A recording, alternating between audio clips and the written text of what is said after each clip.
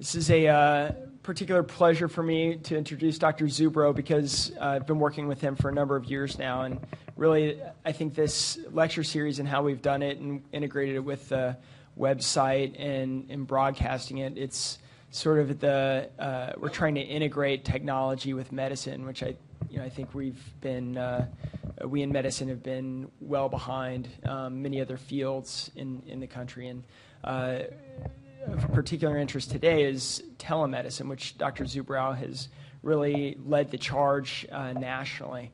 He spoke at SCCM this past year and on the topic.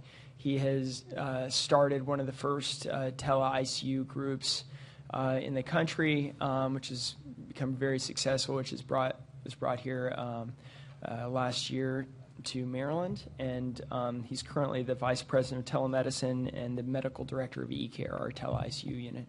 So he's here to talk to us today.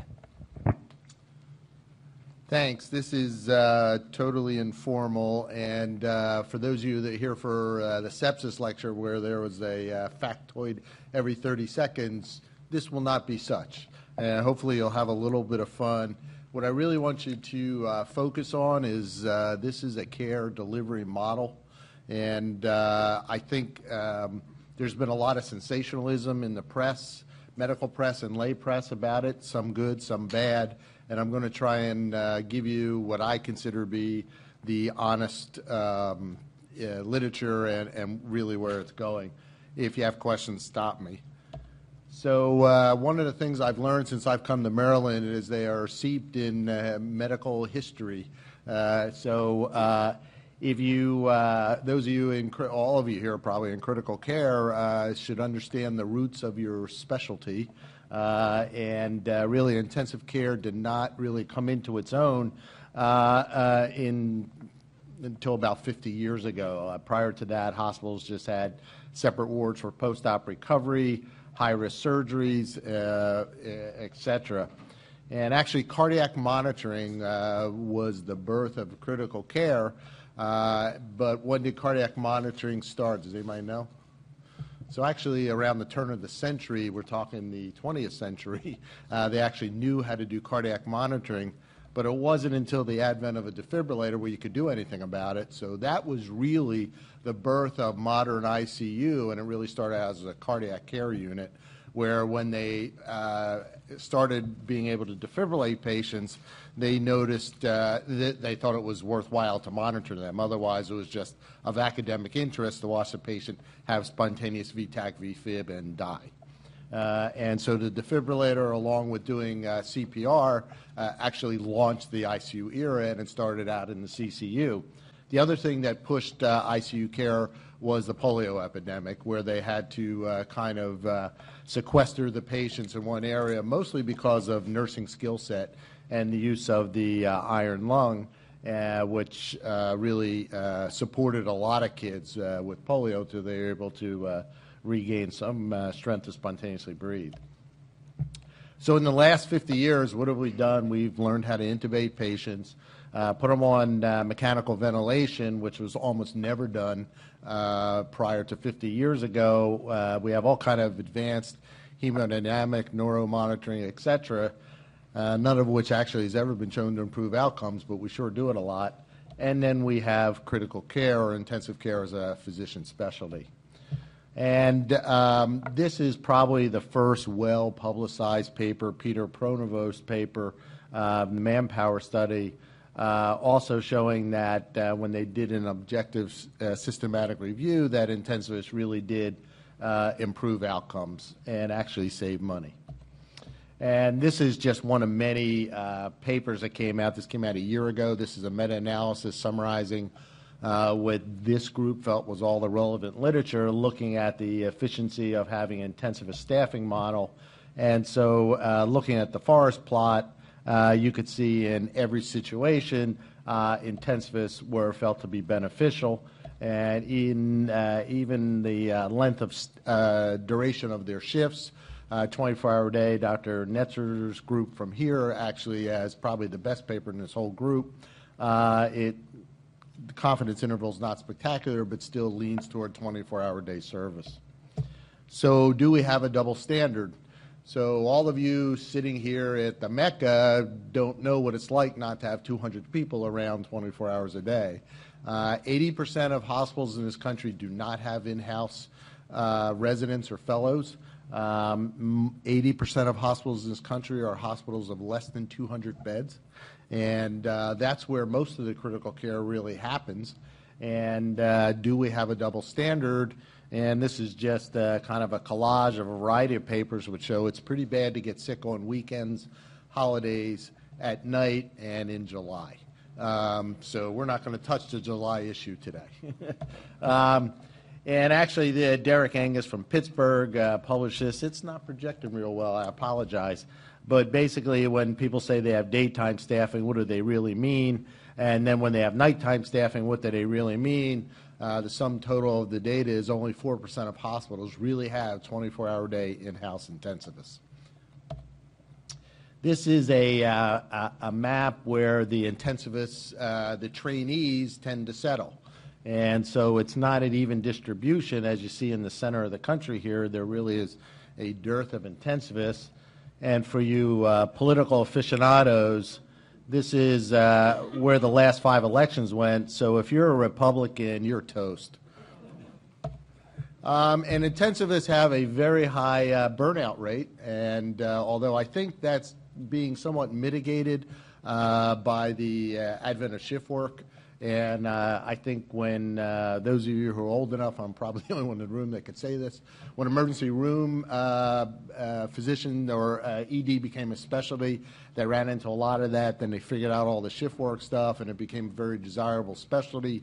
And I think critical care is moving in that direction where people are just used to being shift work. You sign out your patient, you go home, and you're totally off. And that's very appealing in a lot of situations. But intensivist burnout is still a huge problem. What kind of money are we talking about for critical care? This should not be new information to you. 50% of the deaths occur in the in-hospital deaths occur in the ICU. They make up 10 to 15% of the beds, but yet they take up at least 33% of the economics.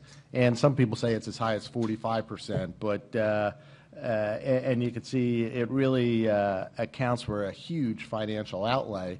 And as we get better at it, the numbers are getting worse. In other words, 50 years ago, you wouldn't dream of putting an 85-year-old on dialysis and a ventilator, and now it's every day. And that's not cheap. And by the way, here we come. The baby boomers are going to dramatically increase the utility of all these services. So there are small quizzes embedded in here. Does anybody know what this is? What's that? You are not close.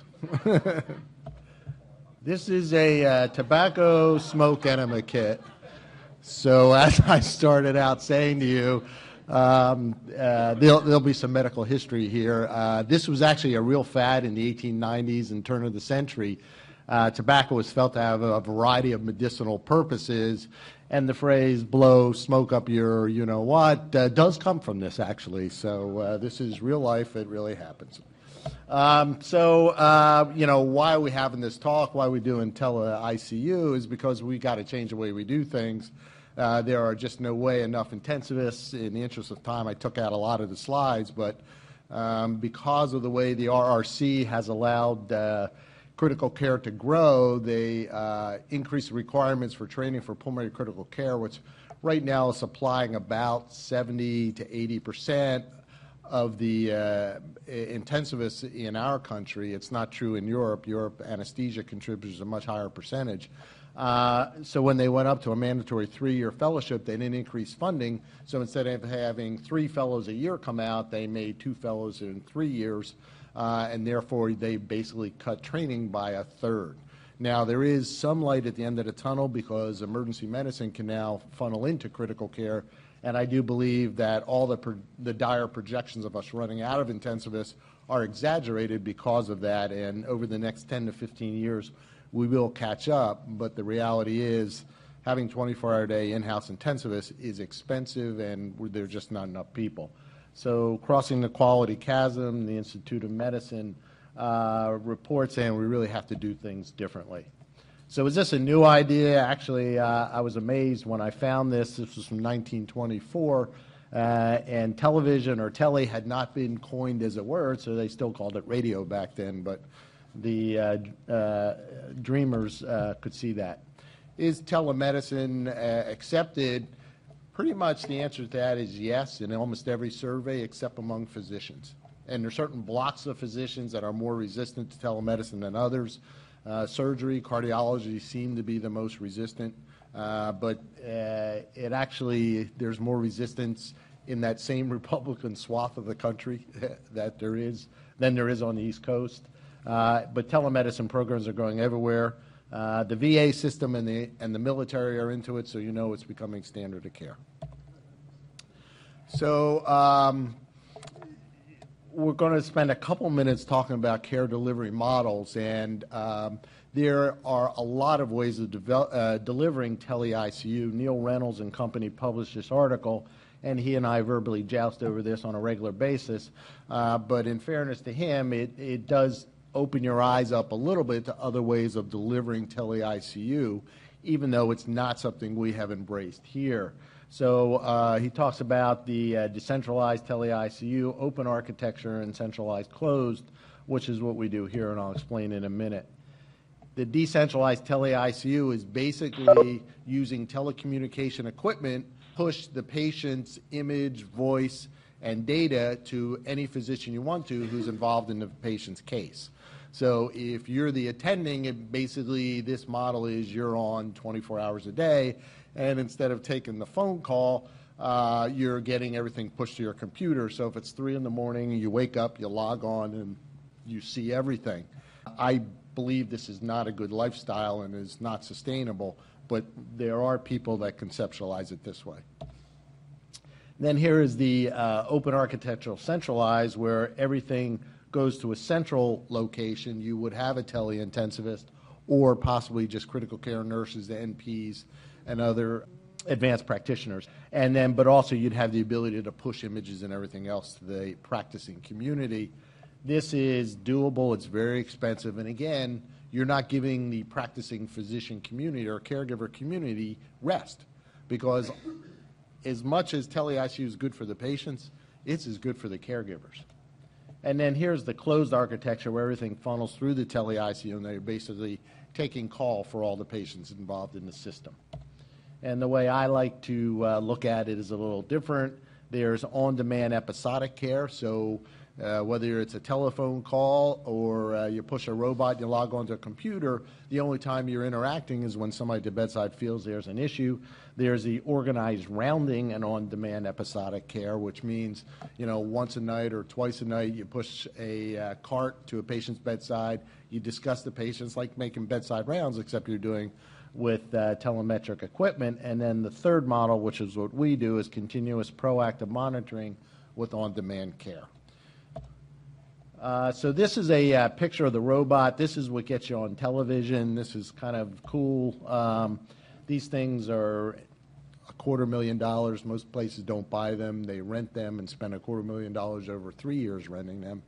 But it's supposedly it's totally integrated, and the physician drives it from place to place. And I have actually done this, and it's kind of cool for about a half hour. I almost took out a wall, and then I kind of had this epiphany going like, gee, I could be doing other things while I'm driving this robot all over the place. And the other thing you have to remember is, technically, if you're driving this robot everywhere, you have to have access points, computer infrastructure, and wireless infrastructure to support it. So when you see it on television, they drive it into an elevator. Well, that means you got to put access points in the elevator shaft. That's really expensive. And, you know, so this is, in my opinion, a very expensive way of delivering care. You could probably pay somebody to push one of these things, but it is utilized. The Army has worked with this. This is providing surgical trauma support in a small hospital from a level 1 trauma center. So it is being used, and we don't ascribe to this here, but again, to be intellectually honest, I'm showing you this is another care delivery model. So for the rest of this talk, we're going to talk about continuous proactive monitoring, which is what you're most likely most familiar with. And just to put you in the ballpark for correct nomenclature, so people at Penn call their tele-ICU VisiQ. VisiQ is the name of a software company. It was developed by two intensivists from Hopkins. They showed great results, published in Critical Care Medicine in '94, and then they went to Hopkins, and Hopkins says, yeah, it's really nice, guys, get out of here. And so they said, can we take the software? And they said yes, and they started their own company. The name of their software is eCare Manager, and the term eICU is a trademark term owned by VisiQ, so we try not to say eICU. You have to send them a check whenever you say that. The generic term is tele-ICU, and the name of our tele-ICU is eCare. And there are at least 5 or 6 other eCares across the country. This name was developed up at Christiana, and they didn't trademark it, so a lot of people are using it. VisiQ no longer exists. It was bought by Philips for something like $250 million. So any of you that want to spend 2 years developing a program, there's hope for you financially. If you suddenly need to go to the hospital almost anywhere in the United States, the chances are you will be in a place where the staff is at the very least he died several years ago, lung cancer. For example, there are an estimated 6,000 intensive care doctors for 5 million patients a year.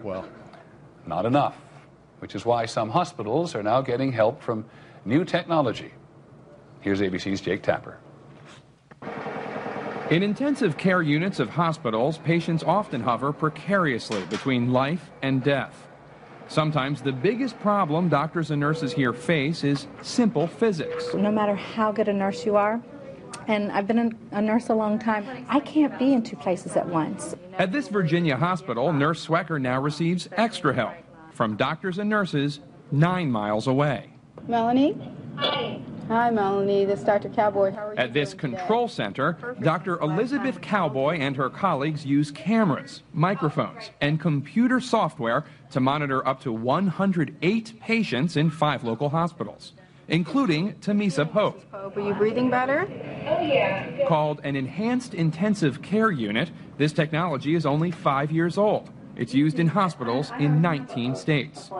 On computers, Dr. Cowboy reads Pope's medical chart, checks her breathing, heart rate, and other vital signs. The technology is not meant to replace doctors and nurses making rounds in person, but it does add a layer of protection. All right, so hopefully you guys can see that actually still looks like that. It's a little sharper now. They have HD cameras and monitors, but that's pretty much what we're doing when we're cameraing into a room. Now, having said that, the cameras are neat. It gets you on television, but we really don't use them that much. It's mostly handling problems, trolling the database, which I'm going to explain now a little bit in more detail. Anybody that gets involved in telehealth, telemedicine, or tele-ICU must understand that it's about these 3 buckets. If you just get involved in technology and don't pay attention to the process and the people involved, you will fail miserably. And Houston, I forget the name of the system down there, they probably wasted $5 to $8 million because all they did was buy the technology and nobody spent any time talking to the people or developing process. And I would tell you, any form of telemedicine or telehealth you get involved in, you must pay attention to everybody involved. Right now, God, can you see that? Right now, this is about 3 years old, but these are the tele-ICUs across the country. There's a strong concentration in the Chicago, Milwaukee area. 50% of all the ICU beds in that area are under some form of tele-ICU care. Sutter Health System, which is a huge health system out in California, has a high concentration. And again, the area where we have the most land that you would think would derive the most benefit, there's none. The conservative Midwest and Rocky Mountain states. So schematically, we have real-time data feeds and dedicated circuits to the core or central operations room from any type of facility, whether it's a critical access hospital, an ED such as Queen Anne's, community hospitals, or a tertiary referral center. And we right now are using dedicated lines. There are some people that are exploring the use of VPNs and going over the internet. We think there's too much data, but as the technology gets better, that may be a modality that we use for those of you who are technically cognizant of what I'm talking about, and that would significantly reduce costs. So everybody says, well, how do you keep track of 120 patients? And the answer is, I don't. Nobody in their right mind can keep track of 120 patients. The computer keeps track of 120 patients, and this is where the sophisticated software really helps you. We have built-in parameters for the patients that the computer tracks, and they run the computations every 3 minutes. And if the patient falls out of the expected norms and whatever the parameters are set up, you will get an electronic signal, what some people call an electronic tap on the shoulder, that maybe this patient's having a problem.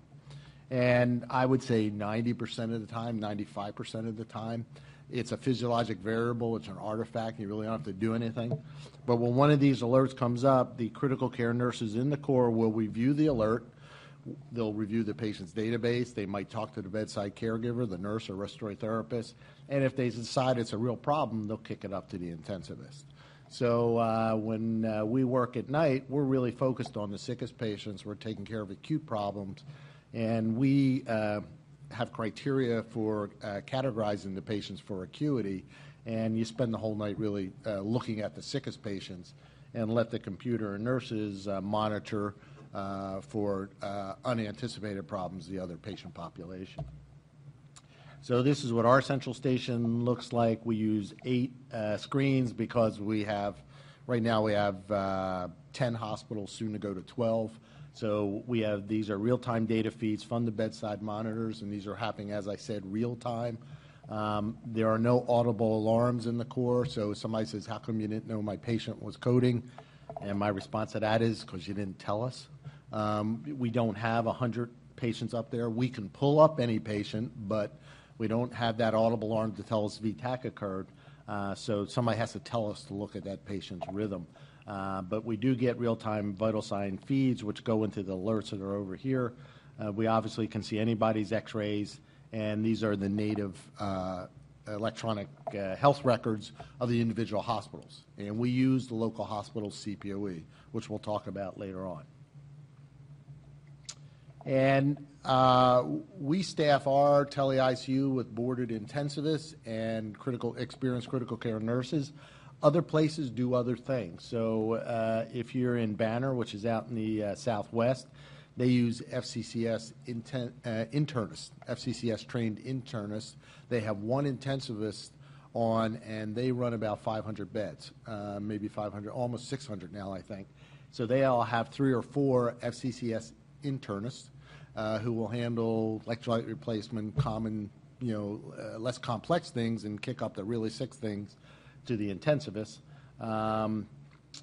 University of Massachusetts has only critical care trained PAs and an intensivist. They don't have nurses in their Corps. Geisinger used to staff their Corps with only nurses. I think they've recently added an intensivist. They had trouble recruiting. Aurora, which is in the Milwaukee area, has a pharmacist 24 hours a day. So different people utilize different talents, and it just goes to show this is new. Nobody really knows the right answer. So this is an admonition for all of you. Those of you who are using FaceTime and Skype to send medical information, don't get caught because it's not encrypted, it's not HIPAA compliant, and you can get in a lot of trouble if they catch you. If you do it in the hospital and Joint Commission or CMS catches you, the hospital gets in a lot of trouble.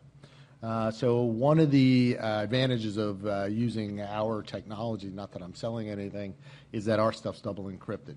So those of you who got involved with the suspected Ebola patient, the reason we were giving out the laptop is because it was double encrypted. We didn't tell people to go in there and use their FaceTime phones to use as communication devices. This is becoming more and more important as the regulatory agencies realize what's going on. So be very careful about doing this, and certainly don't send any patient information to a non-healthcare provider. This is what the views are. You could see from the brief video. The patients see us. Our name is right there. In the core, we are in proximity to the nurses and doctors. We have team huddles. They really run it just like an ICU team at the bedside. This is eCare Mobile, and this has to be pushed, not driven. Instead of $250,000, it costs about $22,000. And we use, up in Delaware, we were actually the first in the country to use it in the emergency room to provide critical care support in the ED. In a busy ED, the ED physicians have about 20-minute attention span, then they move on to the next disaster. And a septic patient, unless that patient gets a bed right away, the ED nurses tend not to push the therapy. Now, that's gotten a lot better, particularly since Manny Rivers' early goal-directed therapy, surviving sepsis campaign.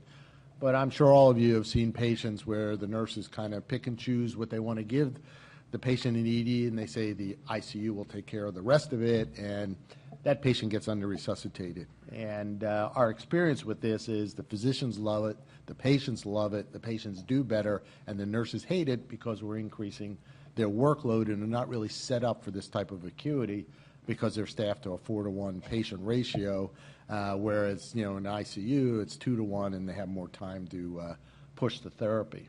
So again, this comes down to people and process. Before you implement this in an ED, you have to make sure the nurses are supported to actually render the care. Our nursing staff is there 24/7. They have at least 3 years of experience. Actually, I got to fix this slide. Our nursing ratio is 35-to-1. Right now, our nurses' average experience is about 12 years, and I think we're 85% CCRNs. So it really is a highly qualified nursing staff. We also use a shared staffing model. When I introduced this concept, it was not embraced, but they're coming around. And so all of our nurses work at the bedside, and we think this is really important. All of our docs work at the bedside. I have no full-time physicians, and we, again, think that's very important that everybody maintain the skill set, maintain their reality set, and I'm hoping they will bring back the latest innovations from wherever they're working. Our physicians are there, kind of think about it, when the bedside people are not there. One of the biggest problems that I think we run into is when the nurses get put in the middle of respiratory therapists is who do they call if they have an option of the bedside intensivist and the tele-intensivist. And so we don't like them to ever be put in that position. We have a rule, the bedside doc always wins. If we think they're committing murder or malpractice, there is a chain of command built into it, but by and large, we try never to create conflict in the room. So what's required locally? And I always show this slide because everybody's focused on the central line and the chest decompression. The truth of the matter is, if you ask me, and I'm not being recorded like I'm being recorded now, I'll tell you, you really need to make sure somebody can intubate a patient. The rest of the stuff you could work around in almost every situation. And think about this from a practicality point of view. In a non-trauma hospital, what's coming into the hospital after 7 o'clock at night, 95% of the admissions are going to be medicine admissions, and they're coming through the ER. The ER should be putting in the central line if the patient needs a central line. Every now and then, the patient on a floor will deteriorate, goes to the ICU, somebody's got to come in to put it in, or you have a PICC team that puts it in. And I think we underutilize PICC devices in smaller hospitals. Where we will tend to infuse norepinephrine into somebody's peripheral vein and wait 2 hours for the surgeon to come in and put the central line in, when really a PICC line would be safer and the resuscitation would be a lot more comfortable with it. So these are the kind of workarounds. Chest decompressions, I think in 9 years of doing this, we've had maybe 4. And I seem to be the king of this because I've had it twice where I've taught the nurse how to decompress a chest over the camera. And aside from the shaking hands and telling me I'm not trained in this and it's against my license, and then when we finally convince them Good Samaritan law has them covered, stick the goddamn needle in, and very successful. And you make a true believer in the nurse once they have accomplished it. And once the chest is decompressed, there's no rush to re-expand that lung. They're hemodynamically stable as long as you can oxygenate them, so you take an hour till the surgeon comes in. So I think the chest decompression piece is really overrated, but you have to be prepared for it. Oh, and I also say proceduralists. In a lot of our smaller hospitals, the respiratory therapists do the intubations. They have very variable skill sets. And when I go into a new hospital and start setting up the process, I do try and get them to buy glide scopes with accessory screens, and therefore over the camera we can watch them and help guide them through. And I have been able to help several people with that when they're just doing this and I'm watching them. I tell them their arms cocked wrong or something like that, but it's really hard to see where they are. But using technology, as Mike said before I started, the technology is out there, and we should be able to use this. This should be a lot safer and better than it is. Oops. All right, test question. Nobody speaks like this. I certainly don't. That it will ever come into general use, notwithstanding its value, is extremely doubtful, because of its hue and character are foreign and opposed to all our habits and associations. Anybody? Not anesthesia. Anesthesia was turn of the century. Nope. Telephone was Alexander Graham Bell. And actually, interesting, the first telemedicine consult was Alexander Graham Bell, because he said, "Watson, I need you." Do you know why he said that? He spilled acid on himself and he needed help. So, in fact, the very first phone call was actually a telemedicine call. No, this is a stethoscope, folks. So in 1823, everybody thought a stethoscope would never catch on. And I'm going to somewhat tongue-in-cheek make the argument that it's time for the stethoscope to go. But it is the one piece of equipment that doctors will not give up.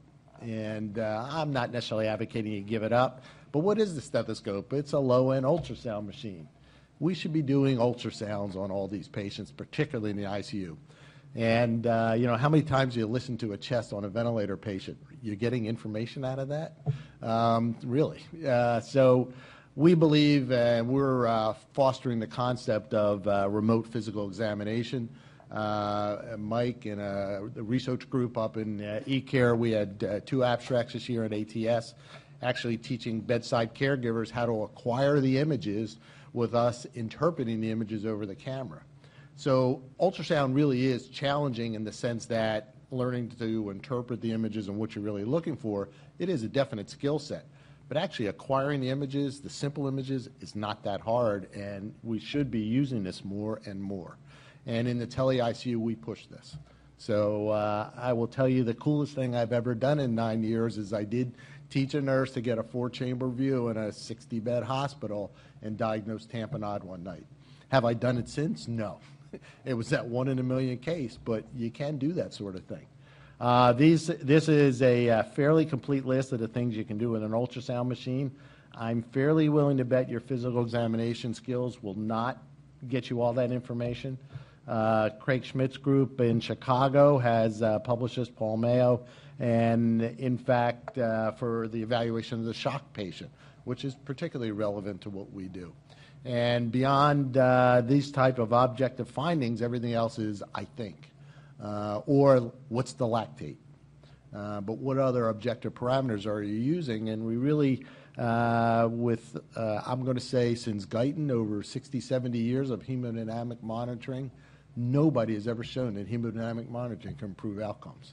The physiologic variables and the microvascular variability is just too much for the physiologic parameters to be of any help. So we really need to look in other directions, and I am a strong advocate, and those of you who work with me know of ultrasound, and I would encourage all of you at your training level, get really good at this. This is only going to get better. Every year they come out with better, more finite equipment.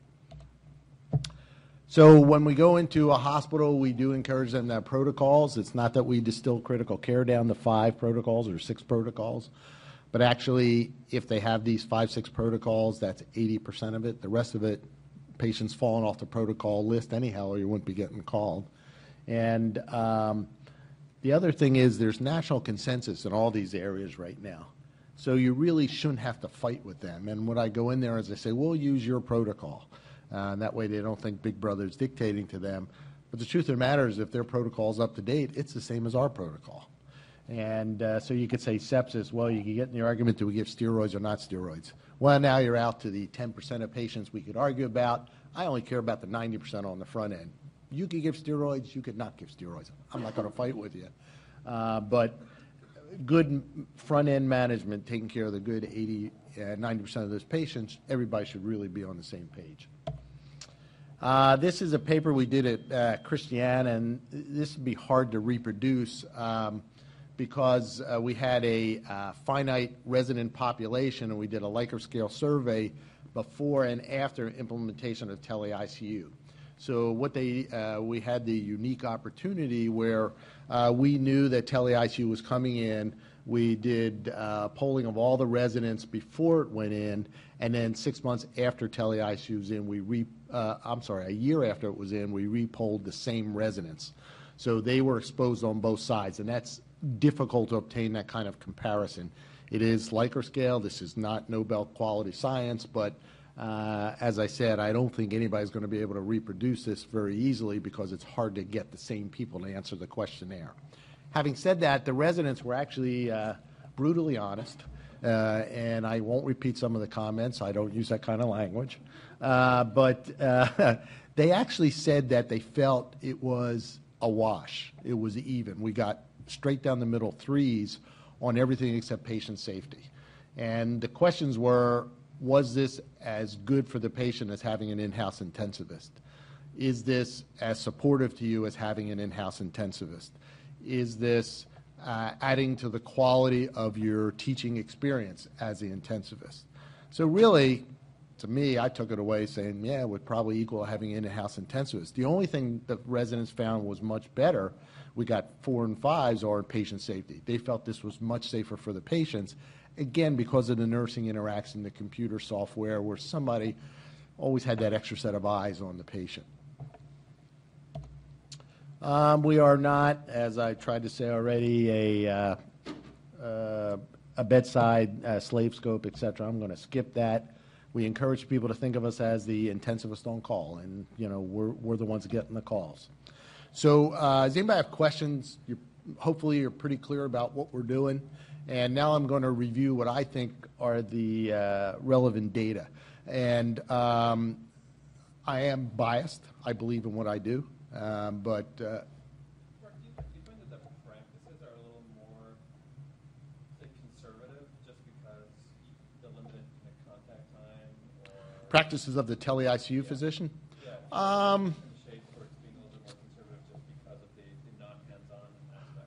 Actually, I don't think so. I think the practices we bring, I don't want to say aggressive, but we bring updated critical care into these communities. And I'm amazed, and again, I would encourage Mike to comment, I'm amazed the number of times where we're saying you got to transfer that patient, put them on ECMO when they had them sitting in the corner ready to die. And we do extubate in the middle of the night. We are a little bit conservative if they don't have good airway management. So I know when I'm working, I know this isn't scientific, but I do a leak. And if they don't have a good leak, I don't extubate them. And I know the data says that's not a good test. You don't have to yell at me. But so I will take the extra 2 or 3 steps before. But we do extubate. One of our sites, we cut 6 hours off their post-heart surgery patients. So in the STS database, they went from the 4th quartile to the 2nd quartile because we were able to cut their time. And we're still actually doing that kind of work for them. So I don't think we're that conservative. I don't, Mike? I think you just have to be really cognizant of what resources and personnel and as I said before, when we go into the hospital, if they don't have up-to-date medications, in other words, we tell them, you want us, get rid of it. One of the most interesting things we've done, which nobody thinks about, is we haven't standardized their drips. So we would go in the hospital, they would have 5 concentration of dopamine. And I tell them, you have 1 concentration of dopamine. Pick one, and that's it. Same thing with all their other drips. And that's a patient safety thing. And then their complication rates seem to go down. Same thing for sedation. Pick 2 or 3 drugs. Get rid of this stuff. This is a good question. So the first paper, real quickly, this is done at Avera, which is up in South Dakota. Huge number of patients, huge swath of the country. Nebraska, Iowa, here's Iowa, South Dakota, North Dakota. Not a geography major. But anyhow, and something like 60% of these hospitals are critical access hospitals. For those of you who don't know, critical access hospitals, depends whose definition you use, but they're under 30 beds. And most of them have 1 or 2 ICU beds. Some of these hospitals don't even have nurses working at night unless they have an ICU bed. And so they would transfer pretty much everything. So just by putting this system in place, they saved over $1 million in helicopter transports. The satisfaction stuff was over the top across the board, and they thought they had $8 million in savings in their second year after they really got themselves organized. And this is a very thriving program. Ed Zawada, who was running the program, has since retired, and they don't even have intensivists. They just staff it with internists. This is the first big paper that got a lot of national press. This was the first, what I'll say, naysayer paper. And I'm fully convinced that 99.9% of the people did not read this paper. They just listened to the Wall Street Journal saying it doesn't work. But this is the Houston group. And you have to read the paper, as I said, but they only had 31% of their physicians engaged in this process. So what that means is if the bedside physicians do not allow the tele-ICU to write orders, they're functionally telling them, you can't manage my patient, you just have to call me. That is lack of engagement, as I'll call it. And so in this situation, only 31%. And in fact, if you look at the p-value here for their high acuity patients, their mortality went down significantly, as did their length of stay. But they had so many low acuity patients, so when they crunched the numbers, it came out that they didn't reach statistical significance. And that's what made the Wall Street Journal, made the national news, et cetera. And I think this was an intellectually dishonest paper, to be absolutely honest with you. But it made it to JAMA. You have to understand the critical care editor at JAMA is not a believer in telemedicine, and he has been very difficult to deal with. So unfortunately, you have to understand the politics of how all this stuff goes. This paper is out of Chicago. This is Advocate, where they only had 21%, what we call Category 3, or 21% of the physicians allowed the tele-ICU doc to write orders. And they published this paper in Critical Care Medicine. Now, what was the problem? As I just said, they had low physician engagement. They had, in the Houston situation, they had no senior leadership at all. And so this is the difference, is what do you do when you get negative results? Advocate did a total rework of their system. They incentivized the bedside docs to participate in the care. They remodeled everything as that process slide, and they repeated this study, and they had very successful program now. And in fact, their physicians, I think they made their bonus cut, all their critical care physicians, because their outcomes were so good using the tele-ICU. Houston took this data and closed their tele-ICU, pretty much threw away $8 million, I think. So again, it's senior leadership is very important in these processes. Now, if you paid attention, Eric Thomas was the first author. So he went back after that paper was published and redid the data, looking at the sicker end of the patients, and actually admitted that, in fact, this is a very effective way of taking care of sick patients. But there was no retraction in JAMA. This is the first, and I think in many ways the most important paper that didn't get any publicity. This is out of Lehigh Valley. And the reason this paper is important, it was in the Archives of Internal Medicine in 2010, is this system, they use different software than the Philips software. So everybody thinks that VisiQ or Philips is the only company out there, and it is not. They use the software they use is IMDsoft. But they do a continuous, proactive, intervention-driven model. So somebody watches their patients 24 hours a day. And they had significant improvement in pre- and post-mortality and pre- and post-hospital length of stay. And so to me, or what I'm trying to get across here, is the care delivery model worked in this situation without using the Philips product.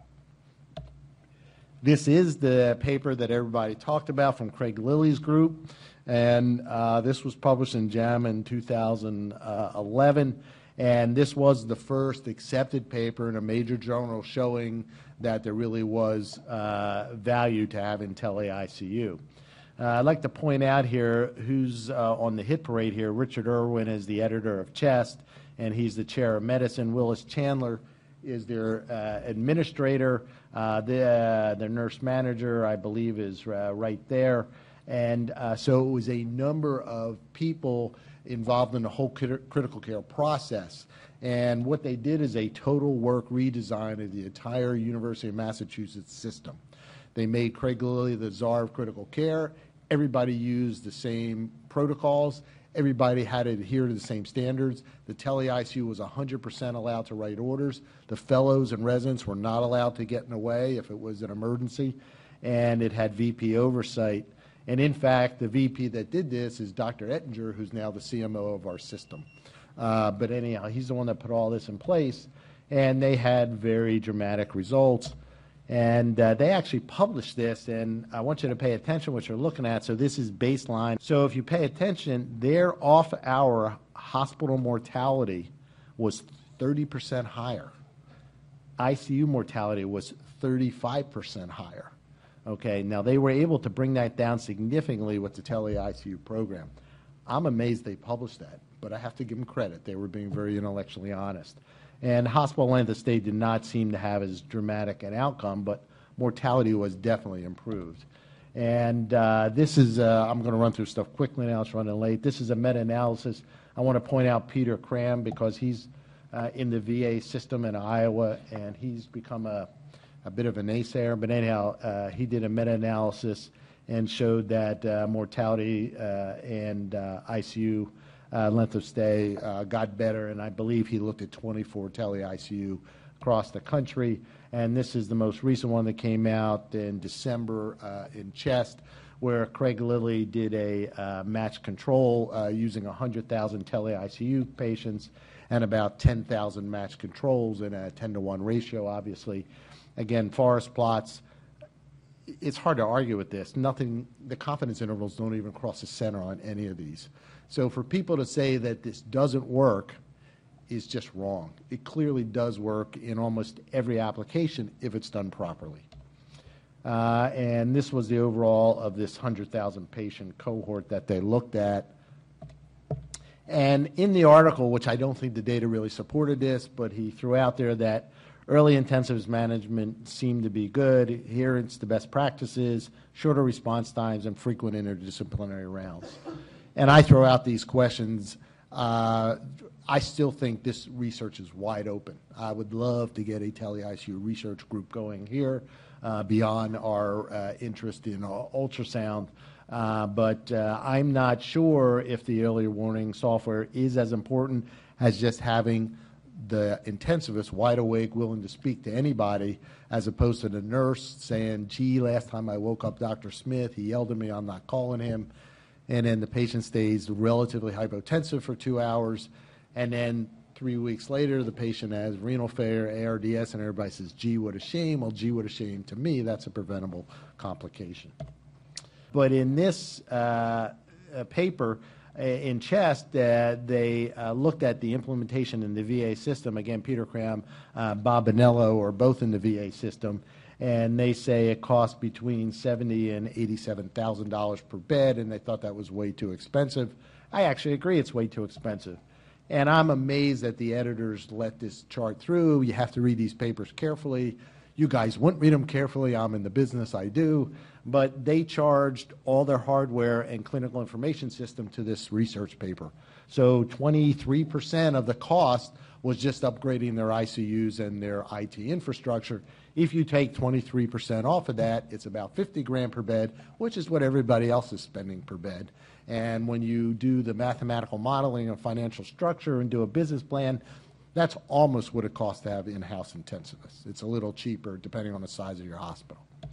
So you have to read this literature really carefully. What are the keys to success? This is it. You have to have strong leadership all along the way.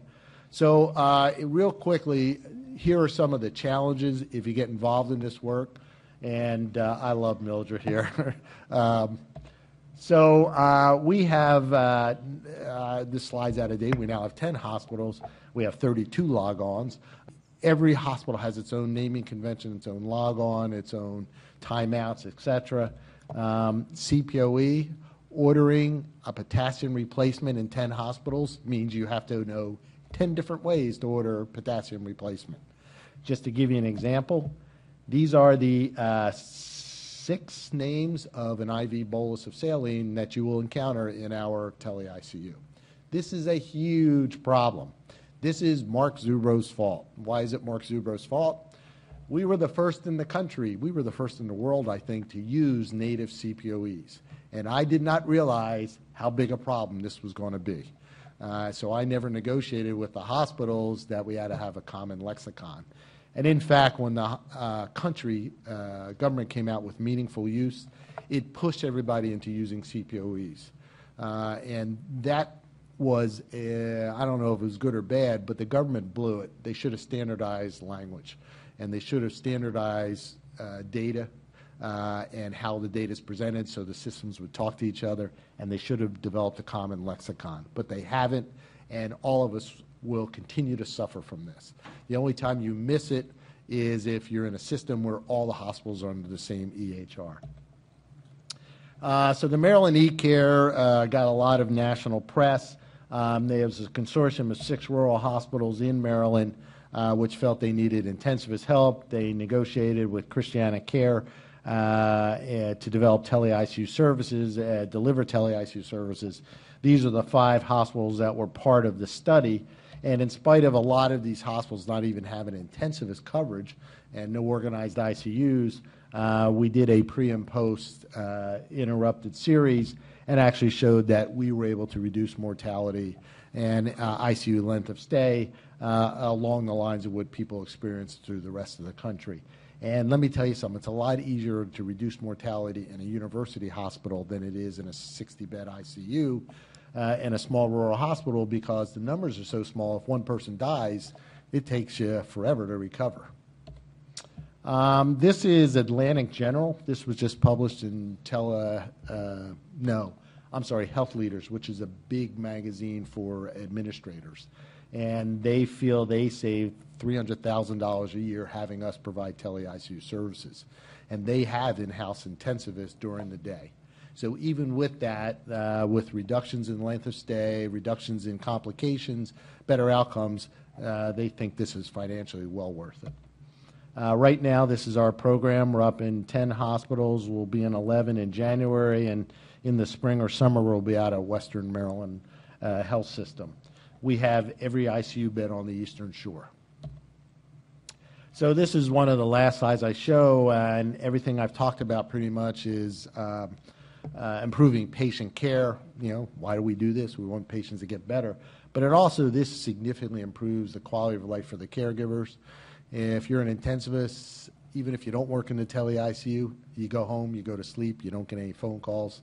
If you're the bedside nurse at 3 in the morning, we're not asking you to make decisions over your pay grade. You just call EICU, call the eCare. The doc wants to, it's boring as hell when the doc's not being called. I mean, you want to stick a pencil in your eye to stay awake. So, and the nurses develop that confidence, that interaction, the patients get faster care. How many patients have you guys seen, if you moonlight in any of the outside places, that it's 1 o'clock and they get sedated because nobody wants to extubate them? So now you have an iatrogenic drug overdose. It's even worse when it's a real drug overdose, because now you have an overdose and an iatrogenic overdose. And then the next morning they're kind of groggy and they don't get the tube pulled. Then they get the VAP. And, you know, that's what happens. We don't do anything brilliant. To use a baseball analogy, as I said earlier, I think I've hit 1 home run in 9 years, but I've hit a lot of bunt singles. You know, fix the electrolytes, get their blood pressure back up, get them synchronous with the ventilator, get them extubated when you can, the patients will do better. For those of you who still don't believe in telemedicine, you will do telemedicine, unless teleportation gets perfected first. I'm betting on telemedicine, but you naysayers can do it. And this is hard. This is change. And so everybody thinks it's a great idea, or not everybody, but people think it's a great idea in theory, And they love the progress, but they hate the change. And change is hard. The older the healthcare people are, the harder the change is. If you're like me and didn't grow up on computers, this is really a painful process. You guys in your 30s grew up on computers. I don't even have to train you. You figure out the software before I can train you. And I'm done, and we're on time by 30 seconds. I'll be happy to take questions.